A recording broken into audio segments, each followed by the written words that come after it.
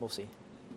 But as Christians, we believe in a book that is not new, right? It's 2,000 years old, at least we think of the New Testament, and much older than that, thousands of years even older than that in the Old Testament. And we are not the first people, the first Christians, to study that book.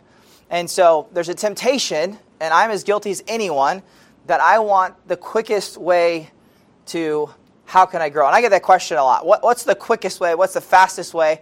People kind of want to look at the Christian life. And again, I totally get this because this is a little bit of my personality. And how do I climb that mountain? How do I conquer that? And then what's next, right? There's a lot of us who we have hobbies, we have things, we did that for a while, and then we kind of get bored and we move forward, we move on. And we think in short periods, how do I kind of speed it up? And there's ways you can do that now with technology. You can watch a YouTube video, you can watch experts, and it's great. And those are all wonderful things. And a temptation, I think, with Bible study is to always go to the experts and try to sit on their shoulders and learn from them. And if you never do your own work, you're missing out, and you're just not going to internalize it the same way. There are certain fields. I have a good friend who's a Southwest pilot, and I'm really glad he didn't learn to be a pilot on YouTube. You can learn a lot about flying, a lot about aviation, but at some point he really needed to go through, experience things, develop a sense of what it's like to fly, what it's like to fly in clouds, what it's like to fly on instruments. He needed that. Same thing, I think, in medical doctors. You're really thankful that they actually had someone with them. They did this procedure before. They did it on you. If someone's going, this is my first procedure, when you're having it, it's just not a good sign.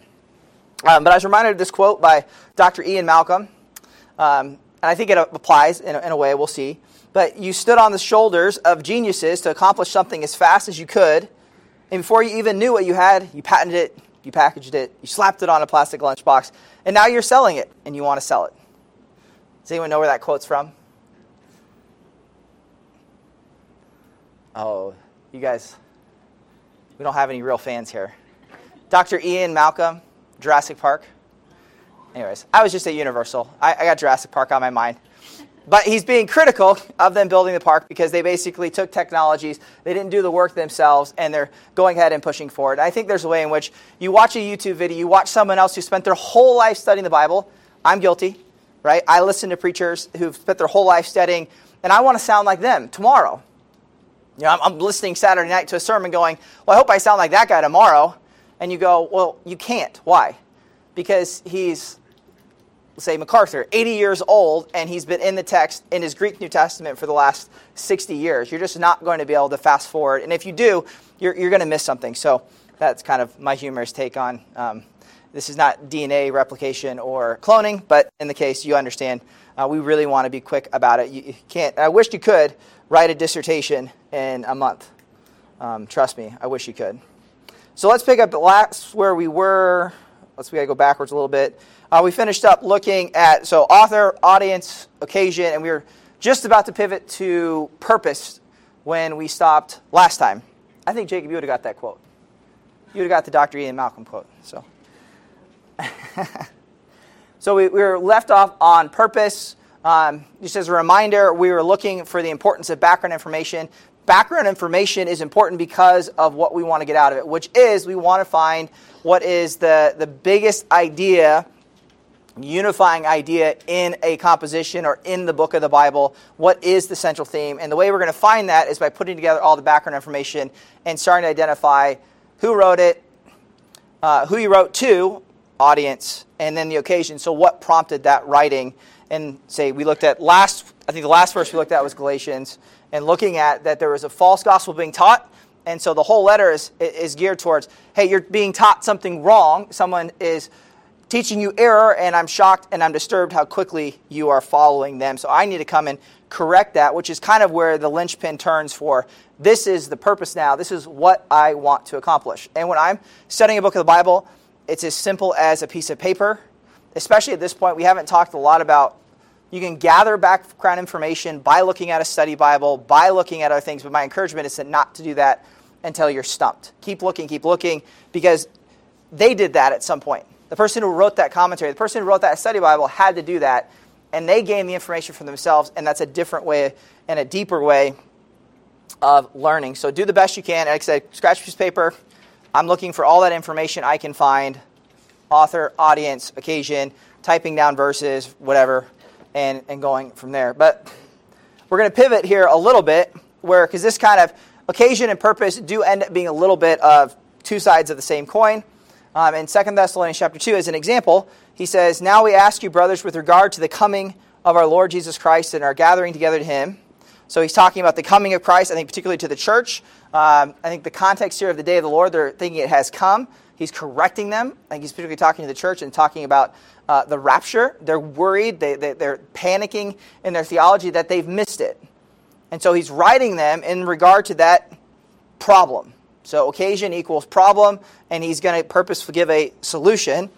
And our gathering together, you may not be quickly shaken in your mind or be alarmed, whether by a spirit or a word or a letter, as if from us, to the effect of the day of the Lord has come.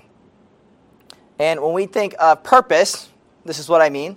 The purpose, or what the book was intended to accomplish in the audience, it's the difference the author intends to make. It's the result of, I'm writing you because of sometimes not always a problem.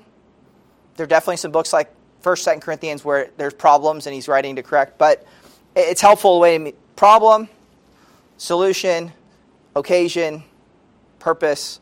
And the purpose is, this is where you're at, and I'm going to tell you where I want you to be. These are the things you don't know. I think of Colossians, he seems to always come back to part and whole, fullness. You know in part, I want you to know in full. That's the purpose that he's talking about. So back to the 2 Thessalonians chapter 2, that same thing. You see the occasion there is they're worried, they're panicking, and he's saying the purpose of this letter is so that you'd have confidence of when the day of the Lord has come. And so then the very next verse, you see, I'm writing for this purpose, that no one in any way would deceive you, for it is not come unless the apostasy comes first, and the man of lawlessness is revealed, which of course is going to trigger, which of course, this is where over the course of a lifetime, you start to put things together and go, this isn't the first time you've read man of lawlessness, whether Daniel or the words of Christ. And this should trigger some of that.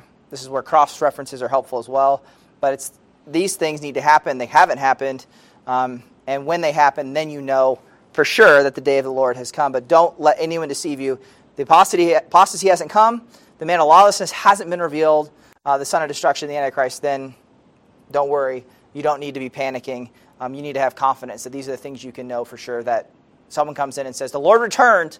You can say, no. We're not going to miss that event. If you look at the Olivet Discourse, if you look at what we're studying in Revelation, when the Lord comes, you'll know it, and everyone's going to know it. So don't be deceived. That's his purpose.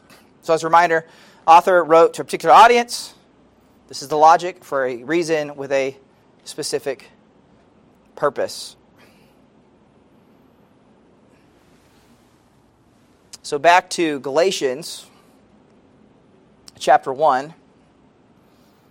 In chapter 1, verse 11, "For I make known to you, brothers, that the gospel which I am proclaiming as good news is not according to man, for I neither received it from man nor I was taught it, but received it through a revelation of Jesus Christ." And then in chapter 4, "However, at that time, when you did not know God, you were slaves to those which by nature are no gods. But now, having known God, or rather having been known by God, how is it that you turn back again to the weak and worthless elemental things to which you want to be enslaved all over again?" Again, we're looking for what does he want to accomplish here? And then you come to later in the book, Galatians 5, 7 through 8. "You were running well. Who hindered you from obeying the truth?" Which is this case, the truth of the gospel. "This persuasion is not from him who calls you." And so if I was looking and taking these three passages, again, I'm kind of walking through it, but you would kind of note reasons, and then kind of what is unifying those reasons. And you could simply say, why write Galatians? Because someone's teaching error, occasion. What does he want to accomplish? He wants them to not turn away from the one and only true gospel. Do not turn away from it. Colossians uses that language of some of these things give the appearance of wisdom. It might look because we all want an easy way to be godly, an easy way to be spiritual. It gives this appearance that if I do certain things, if I fast every Saturday and Sunday morning, somehow that'll make me a more spiritual person. If I keep all of traditions and festivals, that'll make me more spiritual. You might even say, well, I understand those are Old Testament, those are Jewish holidays, and the church doesn't have to keep them, but I'm going to keep them anyways, which a lot of what's going on here with the Judaizers, because in some way you think those are going to make you acceptable before God. And he's saying, no, that's not how the gospel is. It's not Jesus plus anything. In 2 Peter, another example. Therefore, chapter 1, verse 12, I will always be ready to remind you of these things, even though you already know them and have been strengthened in the truth which I present with you. I consider it right, as long as I am this earthly dwelling, to stir you up by way of reminder, knowing that the laying aside of my earthly dwelling is imminent, as also our Lord Jesus Christ has indicated to me, and I will also be diligent that at any time after my departure, which is his imminent death, you'll be able to call these things to mind. So if you're looking at, again, this is very early, it's not always early, this is chapter 1 of 2 Peter, why would you say, why is he writing? What would you say the occasion is?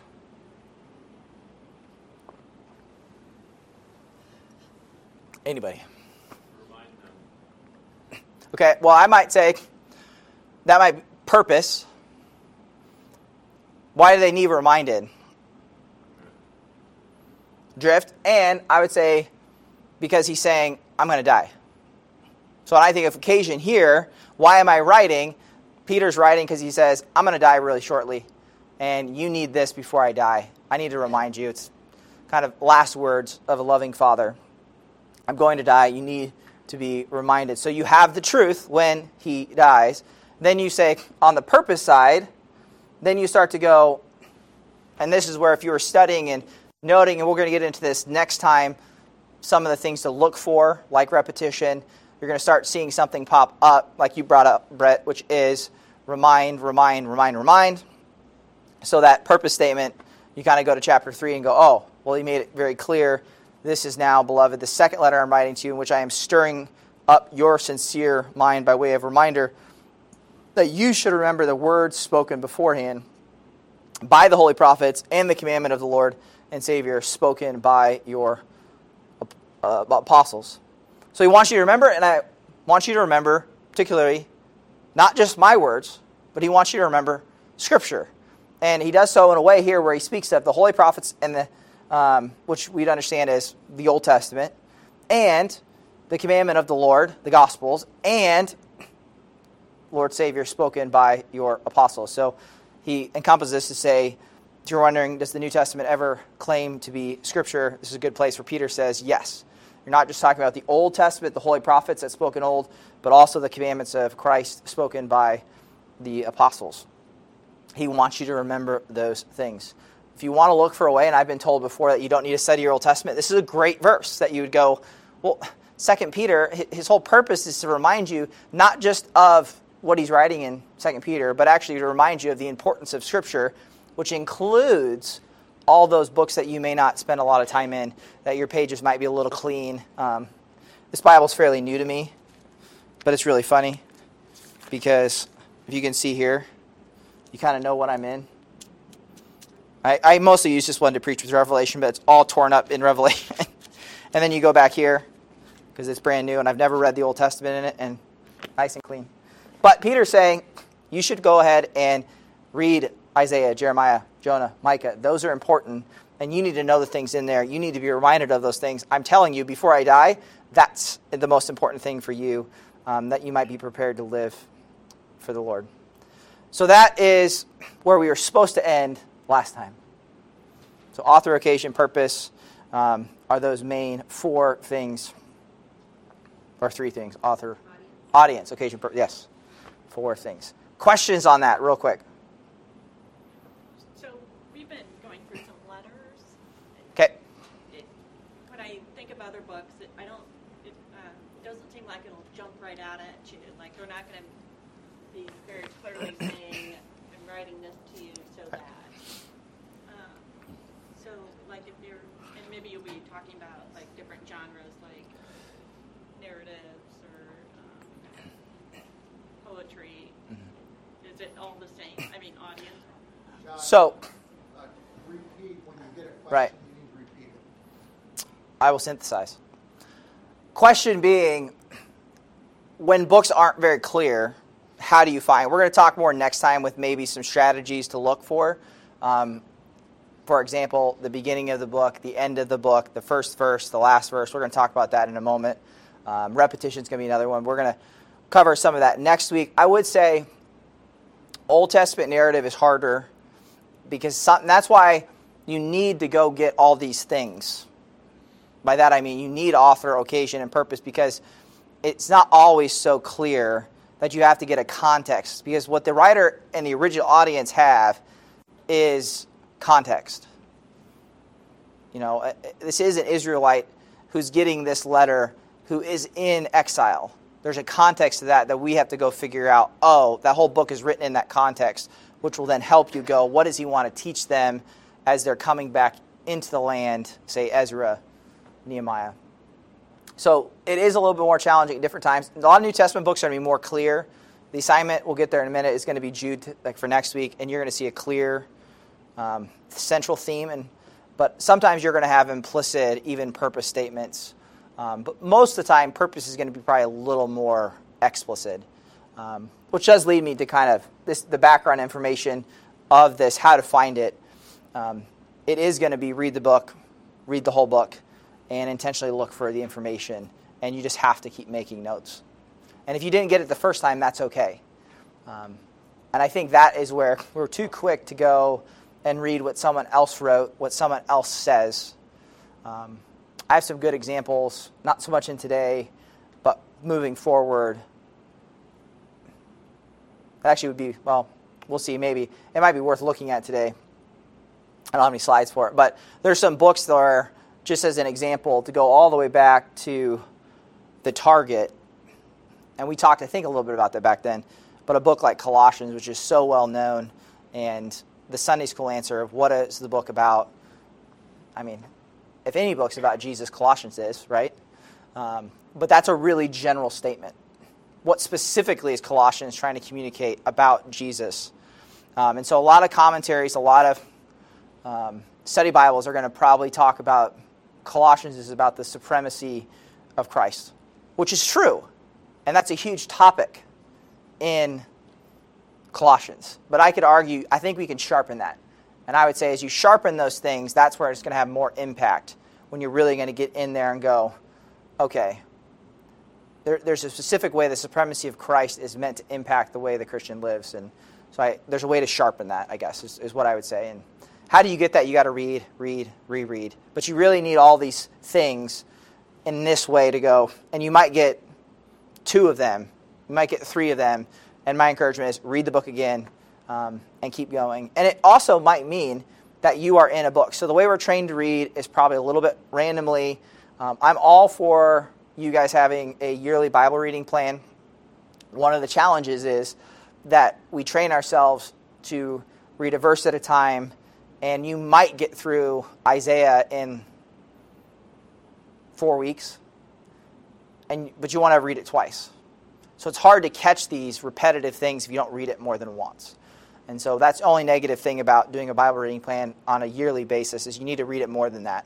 So I would say even if you have a shorter daily reading plan where you're just trying to get, because it is good to get all of that information of the whole Scripture, but then to specifically pick along the way a specific book to say, yes, I'm doing a 10-minute daily reading just so I'm in the Word, but I'm also trying to understand this book this month or this year. And that's where, like, for example, the assignment with Jude, you can read Jude over and over and over and over and over pretty fast, which is why it's a good example of how to do that. I think I brought this up before, but in my hermeneutics class at seminary, that was the test, it was like, go write 35 things about Ephesians chapter 5, verses 1 through, 6 or something. And then his little trick was, next time, you handed it in and 35 more. And I just remember being like, we were okay. We didn't know Greek at the time, so English was fine. And you were like, there's a comma between these 2 words. I mean, that's how bad it got. There's a period at the end of the sentence. And that was his point, though, to say, like, you normally don't read that intentionally. You just course that's a comma because we read English, but trying to really look that intentionally is very, very, very helpful. And if you do get stuck, it's okay. Ask other people. You can ask Google and those things, but you might be surprised that it's not as helpful. And the real big issue is you just want to make sure you internalize it and can go and argue from the text. So, all right, we're going to spend a little bit of time. I don't think we'll get through it, but we're going to start talking about the two kinds of central themes. The way I like to use central themes is that language, because I'll probably talk in topics, and a lot of times just understand if you're reading another How to Study the Bible or you're reading a commentary or a study Bible, they might talk about themes plural.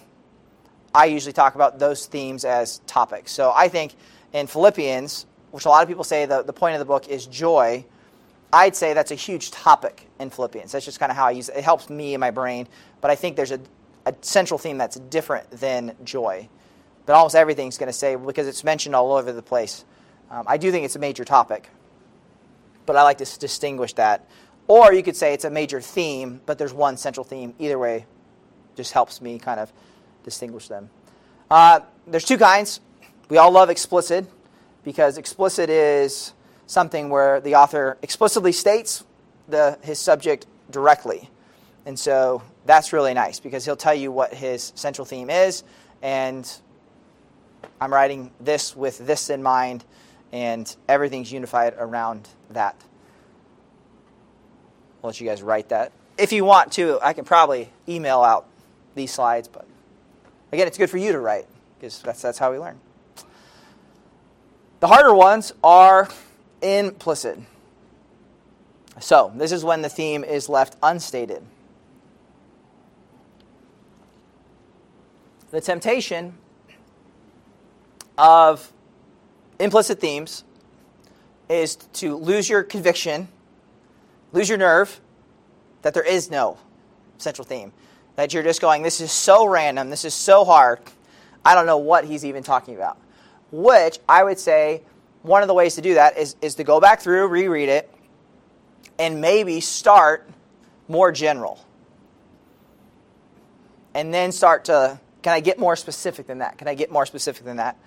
But the implicit has to be approached a little differently, because you're going to have to put things together. We're going to talk about that in a minute, but let's talk about the easy ones with very explicit central themes. So you also don't necessarily get them. This is why it's important to read the book multiple times. You may not get them at the beginning of the book. You might get them towards the end of the book. The Gospels are a really good example, because this will help you go, why is this Gospel different than this Gospel, which is different than this Gospel? But you have to read in the Gospel of John 20 verses before you get an explicit central theme. John 20, verse 30, therefore many other signs Jesus also did in the presence of the disciples, which are not written in this book, but these have been written so that you may believe. So think purpose statement, that Jesus is the Christ, the Son of God, that believing you may have life in his name. Now what you learn here is Jesus did a lot of things, and John doesn't care about a lot of them. He doesn't care about the birth of Jesus, which is why John 1 starts the way it starts. He doesn't care about genealogy. And a lot of that's impacted by who's the author and who's the audience. His audience doesn't care about genealogy, so he doesn't give a genealogy.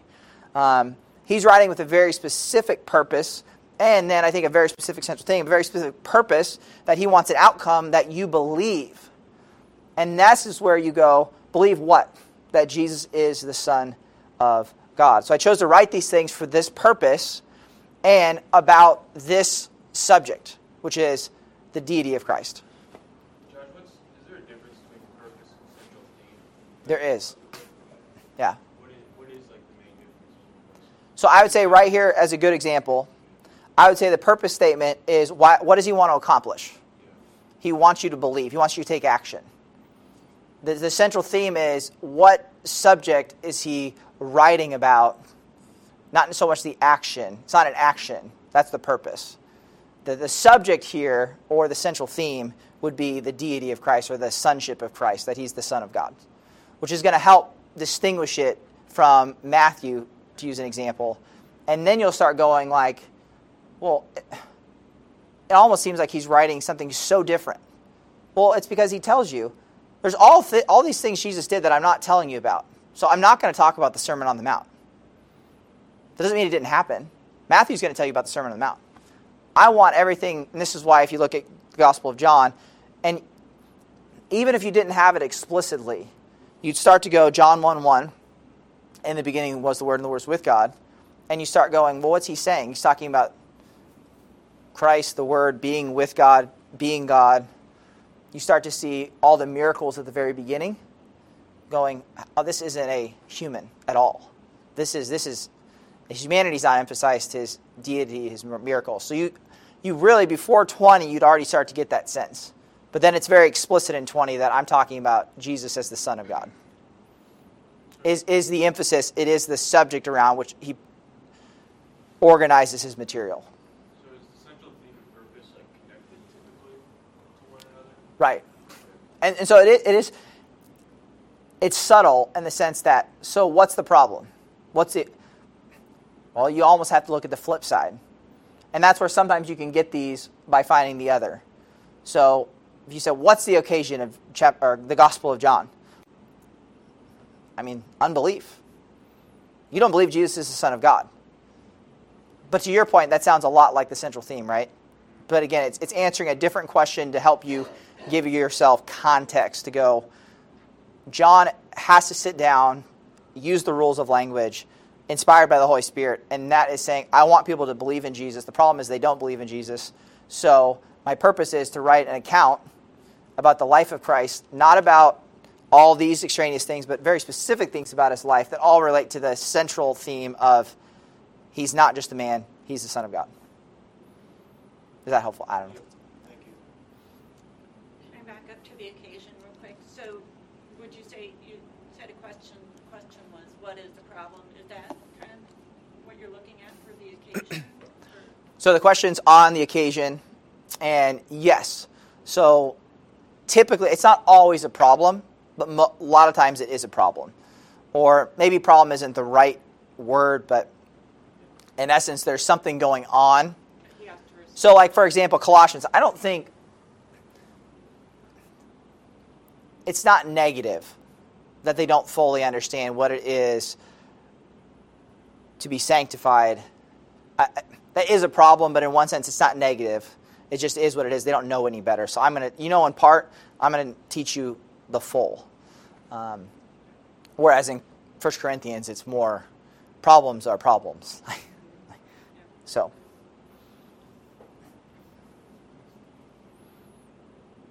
Luke, to kind of carry on with the gospel, so why is John different than Luke? He does it early, so this is nice. He lets you know. So Luke's the question back to the how do you find these things is it's that cultural gap that we're Western thinkers and your Bible is not a Western book. And so when we think of orderly accounts, this is a good example, we immediately go, if you were to write an orderly account, you would order it chronologically, right? Boom, boom, boom, boom, boom. And he's going to say this, orderly sequence, but if you study Luke, it's anything but orderly in the Western mind. But that's just because we got to understand what he means by orderly. And so, inasmuch, verse 1, as many have undertaken to compile an account of the things that have been fulfilled among us. So he's saying, hey, other people have written about this. He might be talking about Mark. He might be talking about Matthew. I might be talking about things that we don't have. But the Spirit has inspired him to write very specifically, just as those who from the beginning were eyewitnesses, servants of the word, handed them down to us. It seemed fitting for me as well, having investigated everything carefully and from the beginning, to write it out for you in an orderly sequence, most excellent Theophilus, so that you may know the certainty about the things you have been taught. And again, when we see orderly sequence, we go, well, this is like a history book. But they don't write history the way we write history. And you can know that, and we don't have time to work through it, but if you study Luke, you're going to see that. He didn't write a chronological account. Rather, he's going to write an orderly thematic account. good example is the Sermon on the Mount. You have it chronologically, at least I think to an extent, with Matthew. So Matthew chapter 5 through Matthew chapter 8, you have the Sermon on the Mount. But in Luke, you're going to find all the pieces of his teachings, but they're all broken up throughout the whole book. What's he doing there? Well, again, there's a couple solutions. It's kind of when you get into what people call the synoptic problems. He could be highlighting that Jesus taught these things multiple times in multiple places. That's very well when you see different synoptic accounts. It could just be, he's teaching every day.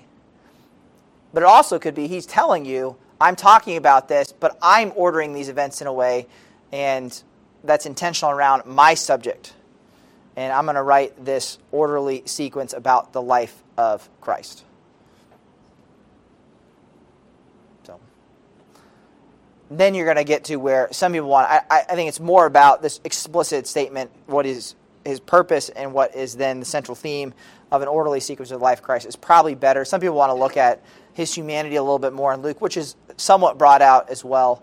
But this is the main thing. Everything's ordered around him giving an orderly sequence uniquely different than anyone else has written for Theophilus, which you could also say, why? What's his, what do I want to accomplish? I want you to have certainty about the things you have been taught. So that's really nice, right? Because in the first 4 verses, you're going, you have, Luke's not mentioned yet, but you have an audience in Theophilus, and you have an occasion and a purpose and a central theme all right there. So that's great. All right, your assignment. It's not big, but I will ask about it if I remember. Read Jude, identify the explicit central theme. The goal with this is simply to give a very easy book that is 1 chapter long, and for you to realize that you don't have to have degrees behind your name or titles in front of your name. If you study the Word, if you intentionally look for these things, you could understand, you could write the commentary. That's the point of this. That God talks to us in a way that if we are studying ourselves to be approved and we're listening, then we can understand what the Lord says. And then, like I said, it's absolutely changes your conviction. Because now all of a sudden you don't know what to say to your friend, you don't know what to say, and then all of a sudden it becomes, this is what God says. And that's where the conviction comes. Not because you think this is the best thing or this is the way church should be, but you're convicted by the Scripture. This is very clear. God has something to say about his church, or something to say about the way a Christian lives, or something to say about parenting, or something to say about life. You're convinced this is what God says because you've done the work and you've understood it. All right, the harder ones, implicit. So there's an idea around which all the parts of the book are related. There's a conviction, though. There is a central theme. There is, because there has to be. There has to be something that unifies all these different parts. But it's not stated explicitly. It doesn't mean it's not there. It just means there's a context and an environment where the original audience understood it. And we just have to do a little more work. To illustrate this, if I was to play a game and you were to fill in the blank, there's a really old game show, but I'm not old enough to even have ever seen it, but I've heard it talked about in this context.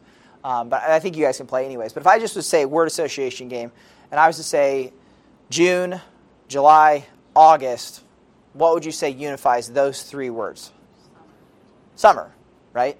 If I was to say Mississippi, Missouri, Ohio, Nebraska, what do all 4 of those things have in common? Midwest. The best? So, Midwest. So, you say right there, you go, there could be multiple things. I'll say Nebraska, and we'll get rid of the river. That way, Nebraska's not a river, I don't think. But you go Midwest, states. Like there's something we know, without me telling you we're talking about states, you immediately have a context of, oh, those are all states. What do they have in common? What are we talking about? We must be talking about the certain states. Now, that doesn't tell you everything, because what are you going to say about those states is still going to be there. But you start to see parts, and then you're asking what unifies those parts, the idea of states. Now, to maybe, if you say it differently, and we start saying Mississippi, Missouri, Ohio, North Platte, Nile, now all of a sudden it's like, so you might have thought, man, I think John is talking about states. And then all of a sudden you get this Nile, and then you go, oh no, it's actually, we're talking about rivers. So that's where, if I had to draw it on the board, it becomes very helpful. And I'll do it visually sometimes. I'll draw an empty circle, and then I'll start drawing out lines and say what I think this pericope, and by that I mean a section of Scripture, maybe a chapter sometimes. Chapter breaks are deceptive at times, but this is what this is talking about. And then I'll do another line, this is what chapter 2 is talking about, this is what chapter 3 is talking about, and then try to eventually figure out what's in the middle. What unifies, what do these have in common? When I was preaching through the Gospel of Mark, very early I can remember thinking everything felt like it's about discipleship. Discipleship. I have a good friend who wrote a PhD on discipleship in the Gospel of John. But I don't think you can say discipleship is the central theme of John. It's a topic, and discipleship is related to if Jesus is the Son of God. But it's a topic, not the central theme. So you're looking for the thing that fits every area. I remember like I said, Mark, disciple, but then I got to sections that had nothing to do with discipleship. And then I went, oh, I don't think that's right.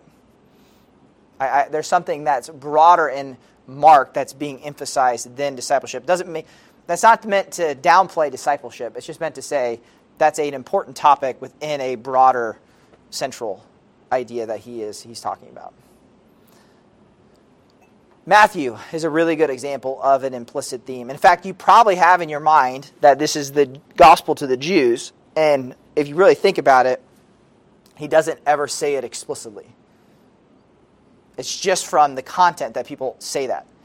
And that's kind of helpful it's always interesting when you start reading commentaries and you realize, like, people go, well, why do they believe that?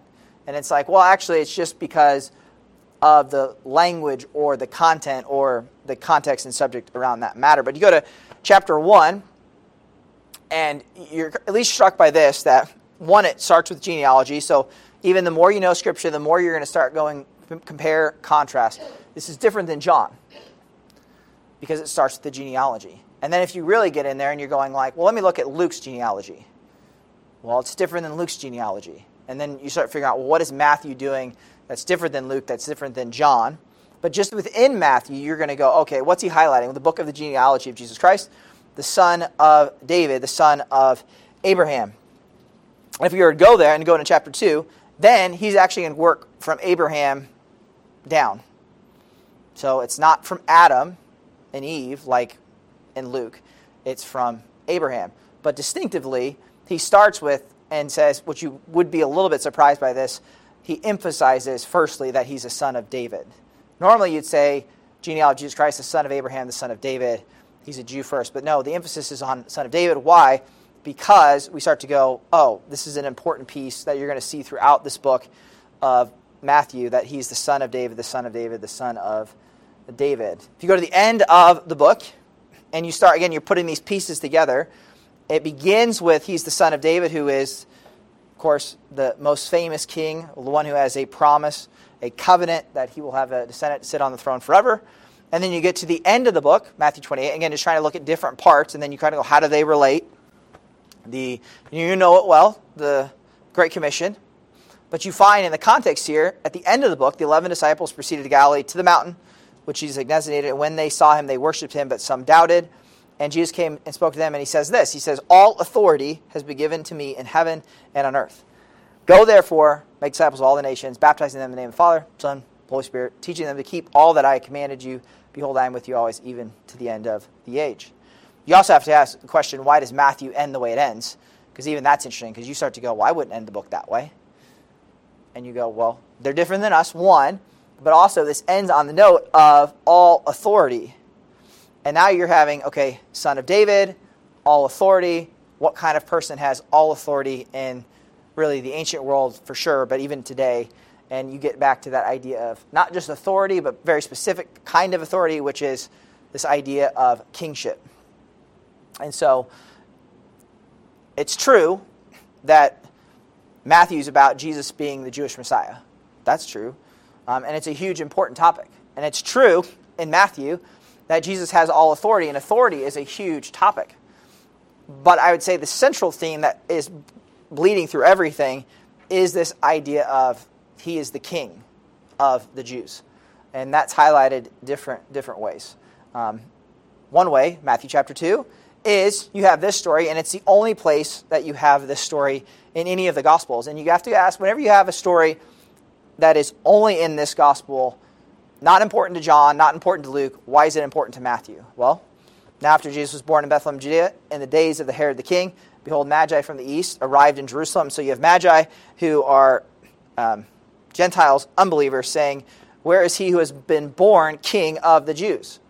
Right there, chapter 2, you have a title attached very early, King of the Jews. He wants to tell you this story because his theme is distinctive about the kingship of Christ, where Luke doesn't care about this story. For we saw his star in the east and have come to worship him. And when Herod the king heard this, he was troubled, and all Jerusalem with him. Which should start, if you didn't know the story, you'd start to go, what is going on? How can a king be born and no one even know it? He continues, gathering together all the chief priests, scribes, the people, he's inquiring of them where the Christ was born. And they said to him, and this is almost like a dumb moment, they all know where he's going to be born, in Bethlehem of Judea, for this is what has been written by the prophets, which you see throughout Matthew, which is emphasis on fulfillment of Scripture. And you, Bethlehem, land of Judah, are by no means least among leaders of Judah, for out of you shall come forth a leader who will shepherd my people Israel. This is only recorded in Matthew, but it is important. It connects that question of implicit theme as you start to go, okay, what connects chapter 1, Son of David, and an emphasis on Son of David, all authority, my commandments are law now, teach everyone my commandments, and this story about the Magi that's unique to Matthew. What connects all those things together? And you go, kingship is what connects all those things together. Another one, which when I studied Mark, I just saw this and I thought it was interesting because you can use different words to describe things. And you even see the theme, I think, bleed through in these kinds of details. So in Mark, when I'm preaching Mark, and you got to be a little careful when you look at all the parallels and all the different, like a harmony of the gospel can be really helpful, but also sometimes the only problem is you start preaching other books. And it's like, well, Mark was really trying to communicate something very specific here. We want to get that. I want to preach that truth, the Spirit it's teaching through Mark, not preach the parallel passage somewhere else. So you got to be a little careful with it. But I'm always looking to gather more information at other parallel passages. So in this case, Matthew 9. But Mark 5 says this way, and one of the synagogue officials named Jairus came up and on seeing him fell at his feet. And so you know the story. His daughter's dying or dead, and he is a father like any father saying, please help my daughter. You're the only one who can help her. She's at the point of death, or in this case, we know later has died. But then when you get to Matthew 9, I remember seeing this when I was studying Mark, and he doesn't say fell. He says in 18, while he was saying these things to them, behold, a synagogue official came and was bowing down before him. And he says the same exact thing. And so Matthew sees the same event in the life of Christ. I'm sure both are true. He fell down, and he is what we would consider in a bowing posture. He's bowing down. But even in the language, you go, why does he say bowing down, and why does Mark say fell? Well, Mark doesn't care about the kingship thing the way Matthew does. And you get a visual here of him even trying to emphasize, look, he's a synagogue official, an authority official, is bowing down the way you would bow down to the king. That's just one of those little ways that I remember as I studied that book, looking at things you go, oh, even in some of those little, very small details you probably miss, but you start looking for a central idea and you start to go, oh, this fits here, there's a purpose here, this is what God wanted to communicate it here. And especially when you start to preach the Gospels, you really have to have a conviction. I mean, why ever just preach Matthew and be done? You guys need to know about the life of Jesus. Let's just move on. Let's preach some New Testament epistles. And no, Matthew has something very specific about Christ that the Spirit wants to communicate to you. And Mark has something very specific through the Spirit that wants to communicate to you as well. Another implicit theme, hopefully we'll finish this one before we're done. But Acts, and when they had heard in Acts chapter 5, and when they had brought them, they stood them before the Sanhedrin, and the high priest questioned them, saying, "We strictly commanded you not to continue teaching in his name, and yet you have filled Jerusalem with your teaching and intend to bring this man's blood upon us." And so we have an implicit theme in Acts. It never says what structure, what subject, how is he ordering his material. He just doesn't come out and say it. So you're reading the material, and you're starting to see parts, and then it's your job to start to go, what unifies the parts, which we've been doing.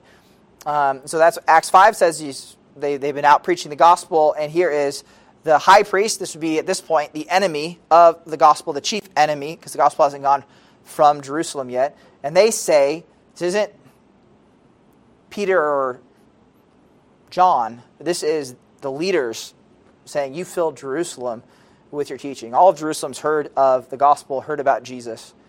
They obviously think it's to try to pin the murder of Christ on them. My point is, though, they've filled Jerusalem with the gospel. You get to Acts chapter 8, so you fast forward a little bit. Acts chapter 6, Ananias and Sapphira. You have Acts chapter 7. You get into Philip, who is going out and going to preach to the eunuch. Therefore, those who had been scattered went about, and they're scattered because of the context of persecution, proclaiming the good news of the word. Now Philip went down to the city of Samaria and began preaching Christ to them. And so you see a movement here from being filled in Jerusalem to Samaria. You get to Acts chapter 10. Cornelius has a dream. He is part of it's called the Italian cohort. He is a Gentile. Peter's ultimately going to get this vision as well. Cornelius is going to get a vision to call Peter. Peter's going to also get a vision because he's going to, in essence, say here in chapter 10, I have never gone into a Gentile's home. I've never defiled myself in that way. So it's a very important story because God has to come and say, no, you can't say what I've said is clean. You can't say is unclean. And so you see that gospel go forth here to the Gentiles, and kind of fast forward to the end of chapter 10, verse 44, that while Peter was still speaking these things, the Holy Spirit fell upon all those who were listening to the word. I feel like I'm tracking that. And all the circumcised believers who came with Peter were astounded, so Jewish believers, that the gift of the Holy Spirit had been poured out on the Gentiles also. And then the end of the book, you are in the least likely place, which in their minds is the end of the earth, the last known place on the map, which is Rome. You're in Rome with Peter, and therefore let it be known to you that this salvation of God, so gospel, was sent to the Gentiles, and they will also hear. We go down to verse 30, and he stayed 2 full years in his own rented quarters, welcoming all who came to him, preaching the kingdom of God, teaching concerning the Lord Jesus Christ with all confidence, unhindered. But you have from chapter 1, you're in Jerusalem, and at the end of the book, you are in the furthest ends in their mind in Rome, where the gospel has gone to the Gentiles. And then you get to chapter 1:8. And I wouldn't say, like I said, this is implicit. I wouldn't say this would jump off the map. You wouldn't know he structured the book this way until you finished reading the book. But then you read the book, you started to put the pieces together, and you start to go, oh, this makes sense. The Spirit, and it also reflects, you could say, Luke's history. This is also historical. But when you will receive power, when the Holy Spirit has come upon you, and you shall be my witnesses, Jesus saying, both in Jerusalem, all Judea, Samaria, and even to the end of the earth. Preaching the kingdom of God, teaching concerning the Lord Jesus with all confidence, unhindered. And so the angel's reminding him here of what they're supposed to go do. And the book of Acts shows you how that is accomplished. And so it's a very simple outline of how the gospel fills Jerusalem and Judea, goes to Samaria, and then to the Gentiles, even to the ends of the earth, which finds us in Rome. But you wouldn't know that unless you read the whole thing and did some work to try to, unless you have like a lock trap memory and you remember everything you read, which maybe some of you do. But you wouldn't know it unless, for me, I have to write it out. Sometimes I need something very visual, and I really do. I have a big circle, and it's a question mark, and I'm on a journey trying to figure out, and again, sharpen that so that it's clear to me, because hopefully if it's clear to me, then it would be clear when I teach it. Questions? 1 minute. Oh, I see that hand. Going into this assignment. So it sounds like for Jude, it's only central theme, not author, audience, and patient. I'll do it all. Huh? Do it all. Do it all. Okay. Yeah.